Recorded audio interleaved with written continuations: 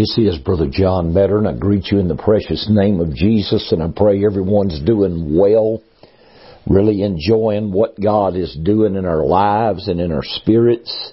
And I want to encourage you to take a few minutes and settle in and listen to this broadcast. I'm telling you, God is so revealing Himself to us in such a great and a mighty way.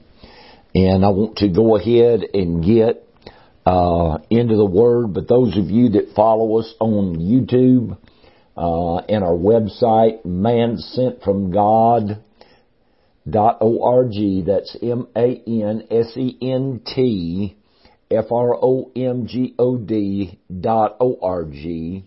That will take you to our website. Go to the pre-recorded messages and listen to the prophecy that was spoken. We were in our prayer and seeking God meeting last week for 3 days. We started Wednesday morning and Thursday evening. The Spirit of God enveloped that place, and the power of God's Word and Spirit came in such a great and a mighty way, and it just filled the whole church. And probably about 30 minutes into prayer, the spirit of prophecy settled in.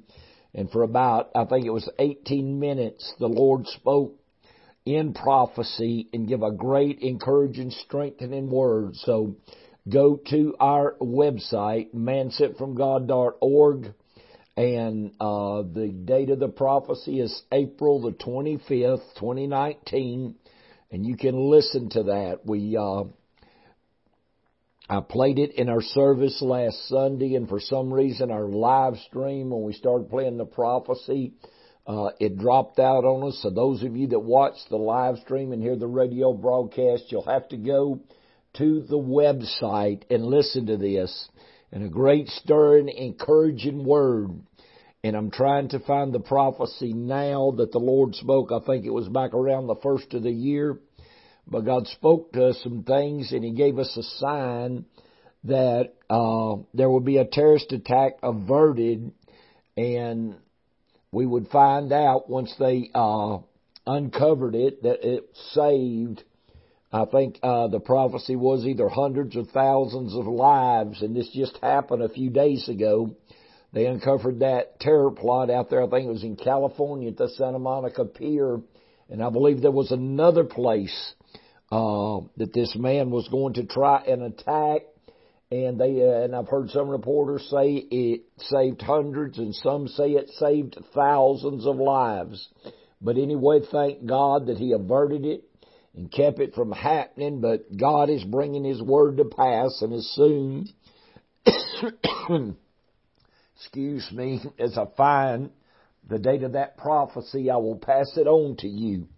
But I really appreciate everybody joining in with us today, and I'm going to go straight into the Word here.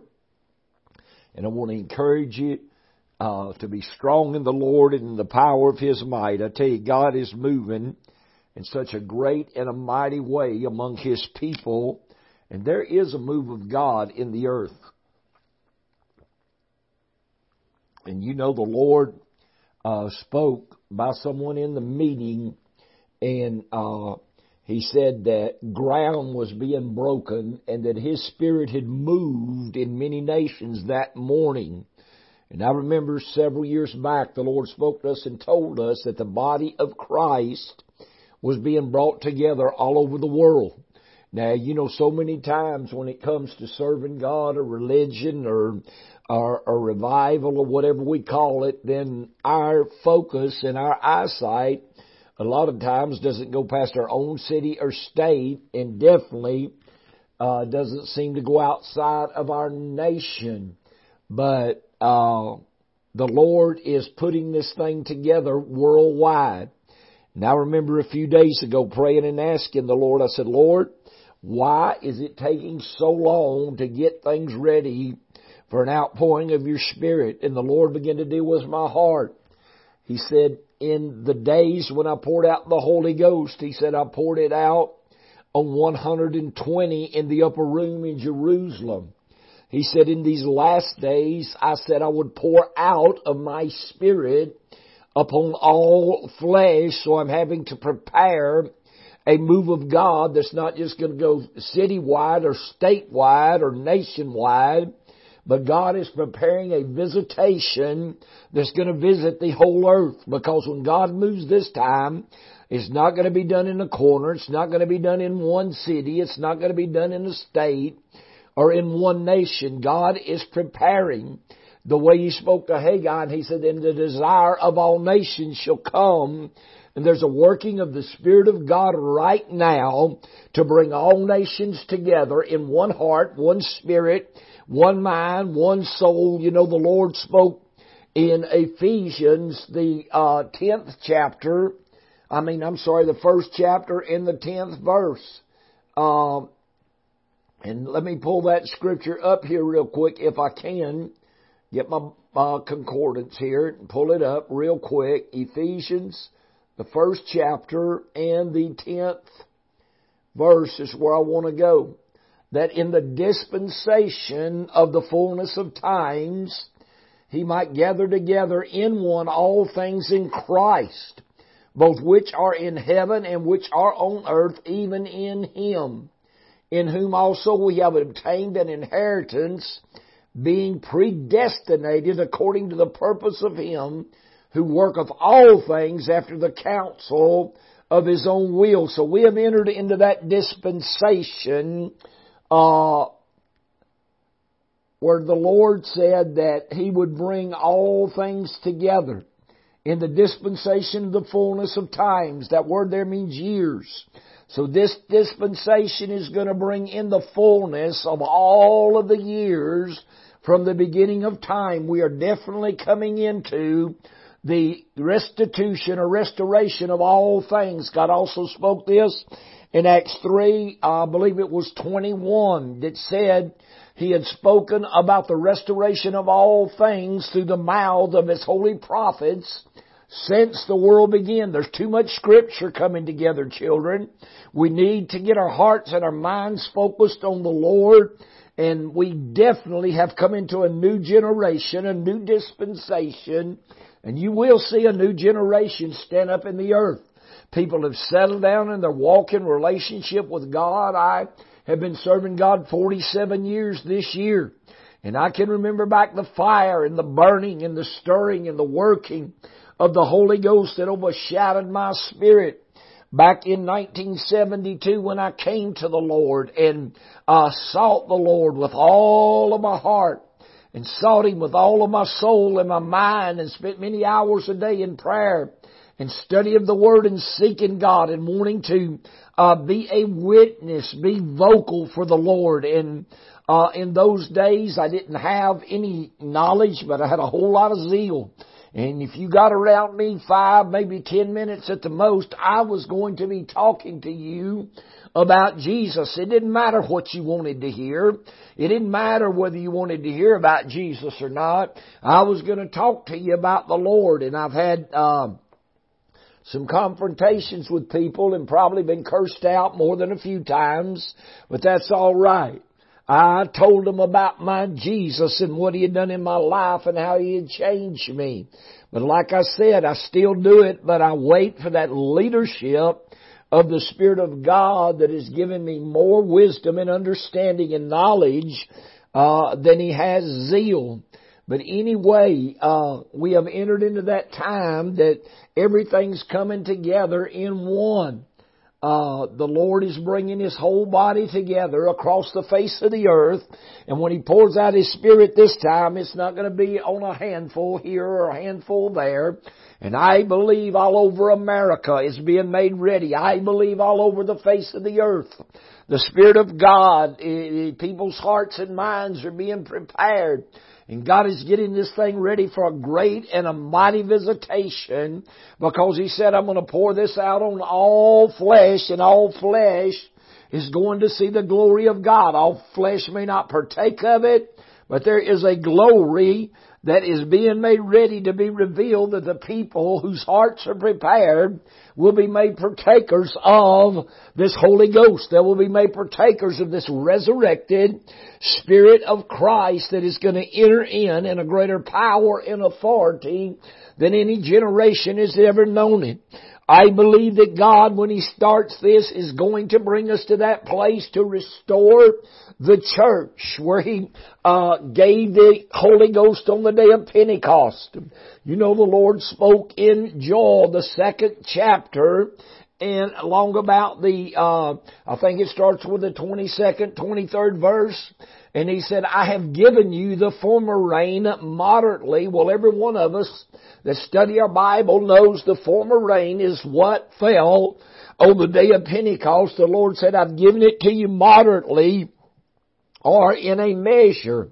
He said, but now I shall cause to come down for you the former rain, the rain and the latter rain in the first month. And the first month literally is spring. It's April in the Jewish calendar. And I always thought God was going to move in the spring of the year, but in 2015, the Lord spoke into my spirit and He said the first month is symbolic.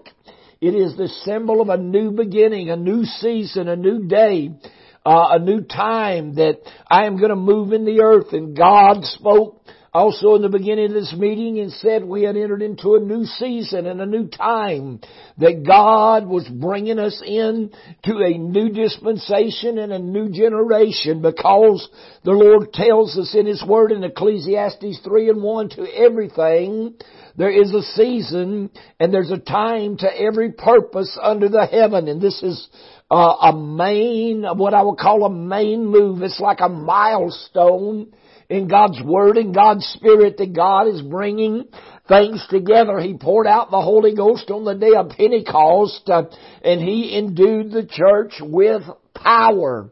He endued them with power because that's what He told them. He said, you go and tarry in the city of Jerusalem until ye be endued with power from on high. And I hate to tell you, children, but this has not been preached in years. People are taught to pray till they maybe get a few syllables or stammering tongues in the Holy Ghost, and then they're told they've got it. Well, I disagree with you, because it's not just getting stammering lips. It's not just getting saying a few syllables. What I've been in this, like I said, nearly all of my life, 47 years, and I was raised around Pentecost.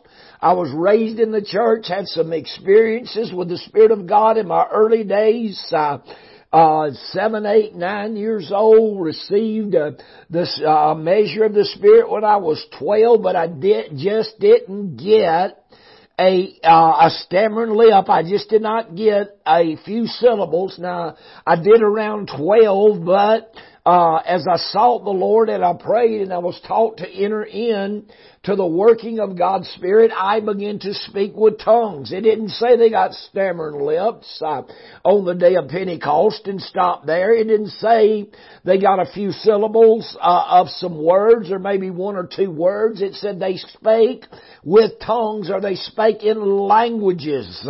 So I don't mean to disappoint you or upset you, but if you've not spoken in languages and you've not grown in God to where your languages have changed, you've come into many different tongues and many different languages, then you need to get back in your prayer closet and begin to seek God for a greater and a deeper experience of the Holy Ghost to come into your life and come into your spirit and your mind. But the church was endued with power because the Lord told her, tarry ye, Luke 24:49, but tarry ye in the city of Jerusalem until you be endued with power from on high. Let me see if I can get over to it. I want to be sure that I'm quoting all this right. Luke chapter 24, and you go to verse 49, and this is where Jesus appeared to them after the resurrection, and he walked into the room and started talking to them there. Let me find it. And as they spake, verse 36, and as they thus spake, Jesus Himself stood in the midst of them and said unto them, peace be unto you. But they were terrified and affrighted and supposed that they had seen a spirit or a ghost. And He said unto them, why are ye troubled, and why do your thoughts arise in your hearts? Behold my hands and my feet, that it is I myself. Handle me and see, for a spirit or a ghost hath not flesh and bone as you see me have. So he appeared to them not in a vision, not as a spirit, but he appeared to them as a flesh and bone man. It was Jesus. It was the man Christ Jesus after the resurrection, and he was flesh and bone, and he's still flesh and bone today, and the fullness of all the Godhead dwells bodily. It dwells bodily in Christ. It will tell you this in Colossians 1 and also in Colossians the 2nd chapter, that the fullness of the Godhead dwells bodily in him. And when he had thus spoken, he showed them his hands and his feet. And while they yet believed not for joy and wondered, he said unto them, Have ye here any meat? And they gave him a piece of broiled fish and of honeycomb, and he took it and did eat before them. And he said unto them, These are the words which I spake unto you while I was yet with you, that all things must be fulfilled which were written in the law of Moses and in the prophets and in the Psalms concerning me. So he was standing there telling them everything in the law of Moses, everything that was spoken by the prophets, and everything that was written in the Psalms concerning me, concerning my crucifixion, my resurrection, what I went through in the pits of hell. All this is now been fulfilled. And then it says that he opened their understanding that they might understand the Scriptures. So all the Scriptures that pertain to his life, death, burial, and resurrection that had been fulfilled, he opened their understanding to the Scriptures. This is the reason we need to pray. God, give us understanding. Open our minds, our spirit man, to the Scriptures, and give us eyes to see, ears to hear, and a heart to understand what the Spirit is speaking to the church. We need to know, children, your natural man, according to 1 Corinthians, the 2nd chapter, your natural man receiveth not the things that be of God, neither understandeth them, but it is your spirit man. It is your spirit man. That is the reason the Lord spoke and said that I'm going to reveal things that eye hath not seen, neither has ear heard, neither has it entered into the heart of man, the things which I have prepared, that I'm going to reveal to them that love me. We are now entering into a day of a revelation of the Word and understanding, because the Spirit is becoming stronger. It's being given in a greater measure, and as God pours out His Spirit, we may start in this restoration where He gives us what He gave them at the day of Pentecost, and I believe that, but we will not stay there. Everybody wants to think that what happened on the day of Pentecost is the end all of everything. No, it is the beginning. That was the foundation of the church. It was the former rain, and all through the years there's been, when the former rain died out, probably a couple of 100 years, then there was the dispensation of the rain, and the rains have come down all through the generations.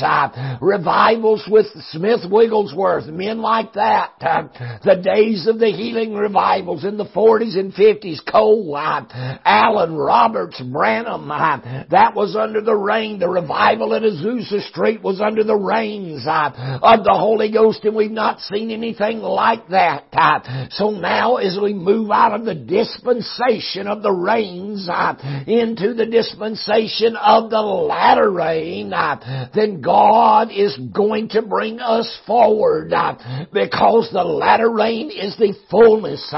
It's the fullness. It's the fullness of the Spirit of Christ living in us. And once this happens, we will no longer battle this sin nature. And I thank God for what He's doing. I thank God for where He's taking us. I thank God that how He's revealing Himself. And I'm going back to Luke 24 and 46.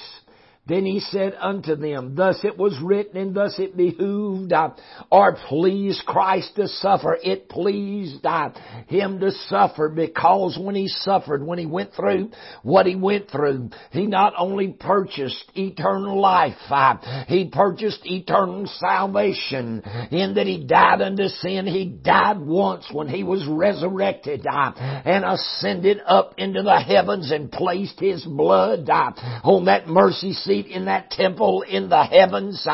Then He obtained eternal redemption. He obtained for you and I eternal redemption, and He also purchased eternal life, and He took the keys of death and hell out of Satan's hand because He paid for them. He paid with His body and His blood and His soul.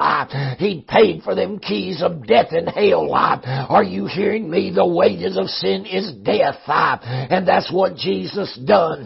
He paid in His physical body, He paid in His spirit man, and He paid in His blood. And when He was resurrected and brought back to life, He paid with His body and His blood and His spirit, His soul. Isaiah 53:10 says, when thou shalt make my soul, I'm offering for sin, and He done that, and He earned the price and paid the price, and Satan had to surrender the keys of hell and death, because when Adam sinned, Adam gave the keys of spiritual death. There was no spiritual death till Adam sinned.